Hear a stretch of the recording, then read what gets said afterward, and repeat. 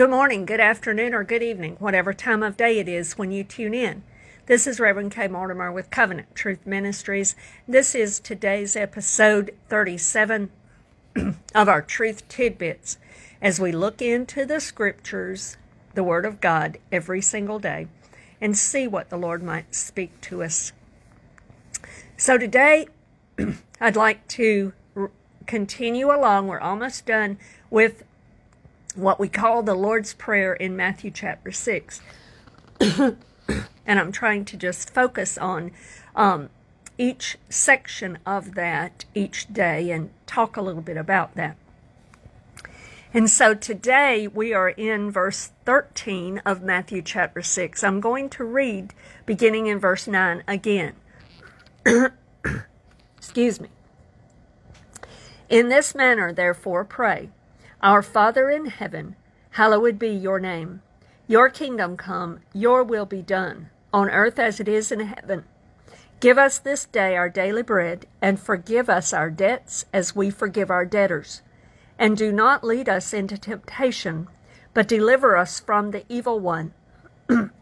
For yours is the kingdom, and the power, and the glory, forever. Amen. Today I want to take that first part of verse 13. Do not lead us into temptation, but deliver us from the evil one. Excuse me. And so I want to talk today about freedom, true freedom, freedom from sin, freedom from our past. God wants us to have true freedom and to experience that. So in this prayer, He encourages us to pray to the Father that we not be led into temptation. It says, and do not lead us into temptation. Now, lest we think that God can tempt us, that is not what this is saying. As a matter of fact, we read in James chapter 1, beginning in verse 13. Let's begin in verse 12. James chapter 1. Blessed is the man who endures temptation, for when he has been approved, he will receive the crown of life which the Lord has promised to those who love him. Now that's speaking of testing that God would give to us. He says, let no one say when he is tempted, I am tempted by God. For God cannot be tempted by evil, nor does he himself tempt anyone. But each one is tempted. This is talking about temptation to sin, to actually do wrong, not a test from the Lord, but a temptation for wrong. That's what it's talking about here when it says God doesn't tempt us to do wrong. It says, verse 14, but each one is tempted when he is drawn away by his own desires and enticed. Then when desire has conceived, it gives birth to sin. And sin, when it is full grown, brings forth death. So in other words, this is telling us the process here. God does not tempt anyone with evil, but we have fleshly desires and motives and evil nature within us. So therefore, when we see something that could be a bait to sin, we are drawn away because we give into that bait. And then when we give into that, it births in us sin. It could be a thought. You know, you're not going to commit a grievous sin, let's say adultery or murder or something like that, without it first kind of percolating and stimulating your mind and your other faculties. You're going to think about it. And so it's going to be something that you've given over to that temptation through thinking upon it, through yielding to that thing, whatever it is. And then it will bring you to the sin. And if sin becomes full grown, in other words, if you don't repent of that sin before your final breath, then it will bring you eternal death, eternal separation from God. The wages of sin is death. God has given a gift of eternal life to all who will believe in Jesus, all who will repent and call out to Him for salvation. But this is telling us if you don't do that, then eventually it will lead to that death. So God is not a tempter. He is not the one that tempts us to sin. That's not what Matthew's recording here, that the Lord told us to pray. It's not that God would end up drawing us to a place. He's not going to put the bait in front of us. But in other words, what it's really saying is, don't let me experience evil or temptation by taking any bait. In other words, it's Lord, help me not to be solicited by the bait. Don't let my condition or my mental state lead me to an enticement to sin or to lapse from faith and holiness. So it's a way to pray that God would protect us from that God would keep us from taking the bait, from even perhaps putting ourselves in a situation where we have bait put in front of us to take. He says, don't lead us to that. Don't help us to avoid that. And rather, our prayer to you, Lord, our Father, is that you would deliver us, draw us to yourself, rescue us from the evil one. Now, let's talk a little bit about these in terms of what these are really saying. It's interesting that that word deliver kind of comes from to draw. It means to draw out, to draw or rush, to draw to oneself.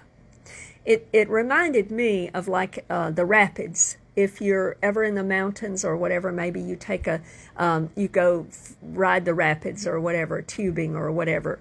And the rapids can get very strong. The current of those can be very strong.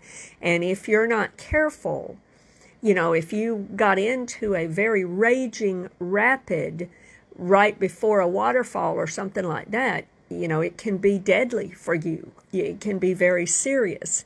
And so Jesus is kind of using that type of imagery here in the Greek words that Matthew records. He is saying, God, rescue me. Get me out of that raging current. Rescue me and deliver me from the evil one. Separate me from the evil that is out there. Let's talk a minute about that. Even that little word from is important because it talks about separation. It talks about departing and fleeing. It talks about not having any union or any fellowship with that thing anymore at all, but being completely separated and rescued from it. So let's take that example of the raging rapids again. If it were the raging rapids and you were caught in that, he's saying, God, rescue me, pull me out, snatch me out of that danger, and get me far removed from it, far removed from it.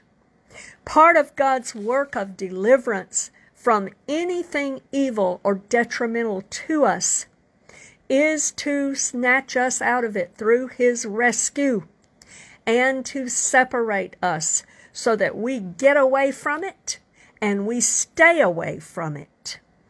It reminds me of Joseph in Egypt when Joseph, remember Potiphar's wife, she was trying to entice him to sin.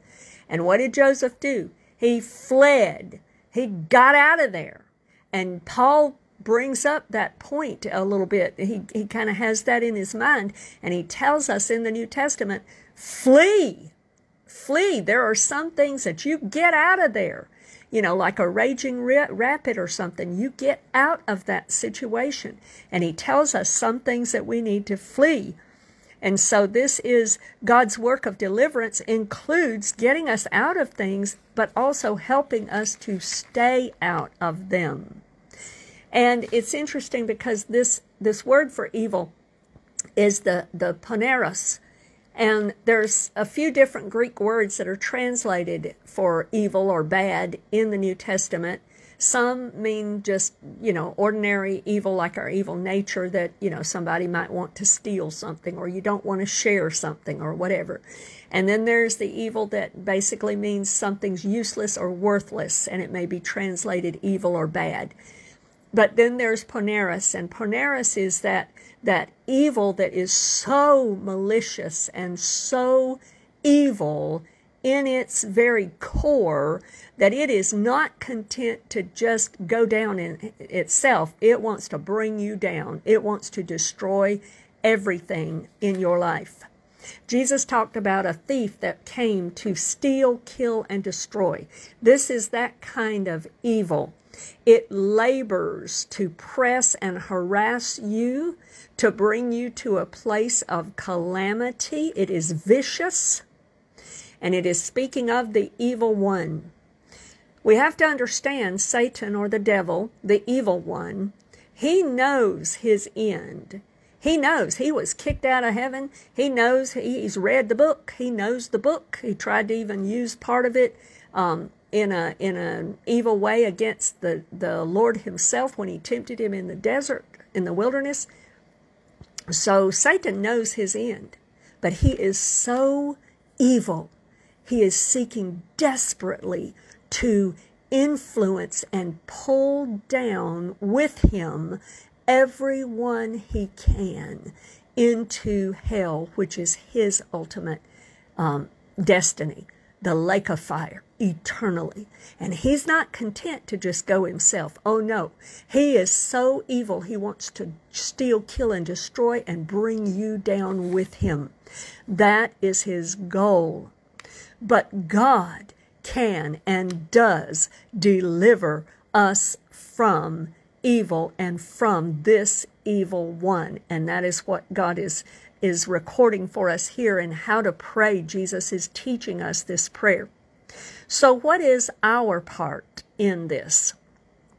Well, first of all, I believe we need to recognize what God has delivered and saved us from. The Bible talks in one place about people being short-sighted and not remembering what God has saved us from, not remembering that we were dead in our past sins. We need to remember that. It needs to be something that we're sensitive to, remembering that those were our old ways, and we need to recognize them as such. In 2 Corinthians, Paul writes this in verse 17 of chapter 5. Therefore, if anyone is in Christ, he or she is a new creation. Old things have passed away. Behold, all things have become new. Paul is reminding us here that whoever we were before Christ, whoever we were in our past life, that person is dead. That person is gone. Those ways are dead to us, and we must remember that. It was like those raging rapids that God rescued us and snatched us out of.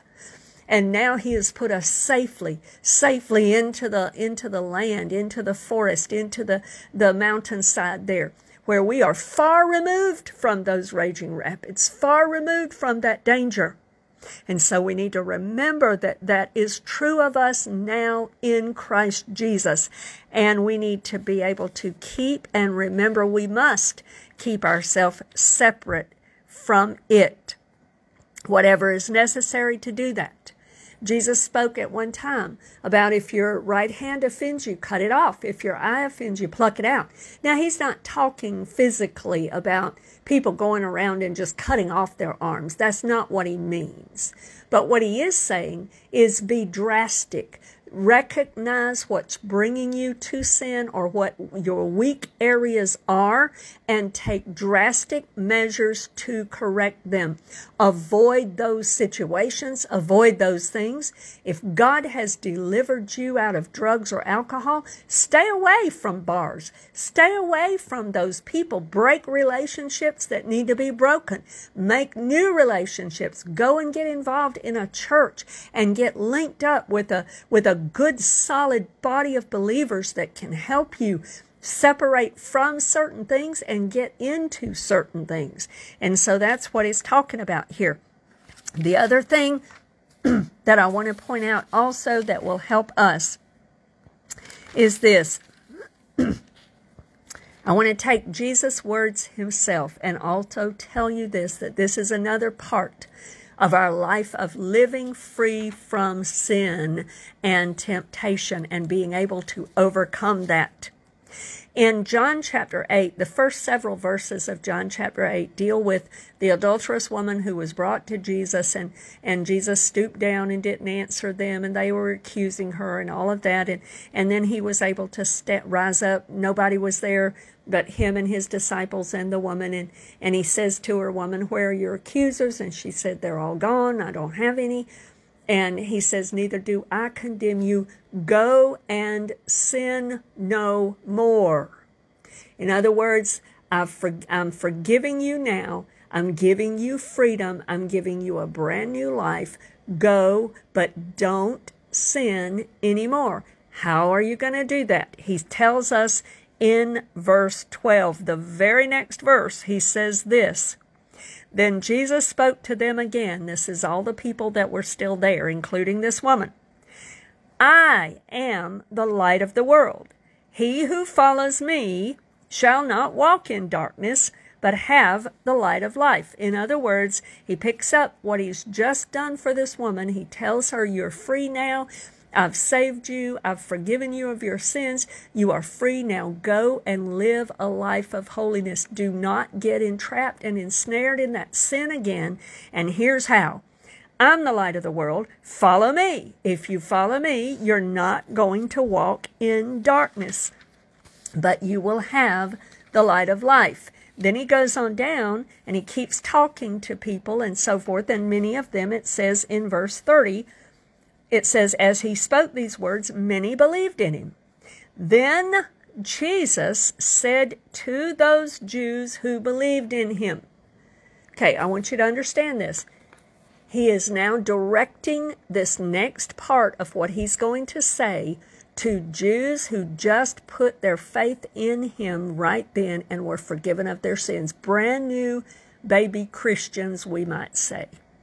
And he says these words to them. Then Jesus said to those Jews who believed in him, "If you abide, live, stay permanently, and dwell deeply in my word, in my scriptures, in the written Logos, the word of God, you are my disciples indeed, and you shall know the truth, and the truth shall make you free." And then jump down to verse 36. "Therefore, if the Son makes you free, you shall be free indeed." Here is the process. And I'm going to pick this up in another type of lesson at some point in discipleship. This is how you become a disciple of Jesus Christ. This is some of the very first steps after you believe in Jesus. What's the next thing? Jesus tells us right here. He tells us exactly the very next thing you need to do. And that is get rooted in God's Word. Dig into it. Read it. Let it flow. Let it flow all over you. Let it rush in. Give it space in your heart. Believe it. Receive it. Become that good soil he spoke about in another parable and in another place. Read his word. Get engulfed in his word. Continue in it. Become rooted and grounded in his love and in his word. And as you read his word, you will hear and see his love all in it. Plant yourself in the scriptures. That's what he's saying. Continue in my word, and then you are my disciples. Then you become my students and my followers through learning it and through obeying it. And what's the result of that? You will know the truth. And the truth is what liberates you. Not only has set you free or rescued you, he's the one that has rescued you, but it's the truth of the Word of God and walking, accepting it, being rooted in it, and then learning to be a doer of that Word and obey it. That is what's going to bring the liberation and the freedom from sin in your life. And as you are doing that, know this, that he says, whoever the Son sets free is free indeed. And I want to leave you with this final thought. That term for free indeed basically is telling you, it's got the emphasis of this: you are now free. You do not ever have to go back to that sin. When you have been truly freed by Jesus Christ, and you are obeying His command here to stay in His Word and let the truth continue to help liberate you, you will be free indeed when He rescues you. In other words, go back to that raging rapids again. When He grabs you out of that water and plants you securely on the good land, with the grass and the trees and all of that, and you are free, you're separated from that, you don't ever have to go back and get back in that river again. You don't. You are free. He has made you free, and you do not have to go back to that again. And He tells us in His Word how to stay free in those areas. The main thing He said, John 8:12 here, walk in His light. Follow Him. How do you do that? You do it by getting into His Word, by listening to His Spirit, learning His voice, letting the Spirit of God speak to you and draw you. You get it through that relationship with Him. Not through religion and rules, but through a real and vibrant relationship with Him. And remember, when He rescues you out of those raging rapids, you do not ever have to go back into them again. I pray that you understand and are experiencing this life of freedom from sin. Does it mean you'll never mess up? No, it doesn't. And that's why He tells us, if you learn the Word of God, you will understand. He tells us in other places that if we confess our sin, He is faithful and just to forgive us our sin. We're going to sin from time to time, and we have that advocate with the Father when we do. But we begin to learn and to grow from those examples and from those lessons, and we learn more of Him, and we grow closer to Him, and we sin less and less, because He's bringing us in to a life of true liberation and freedom from sin. I pray this has been a blessing to you today, and Lord willing, you can join us again for future episodes of Truth Tidbits. God bless you today. In Jesus' name.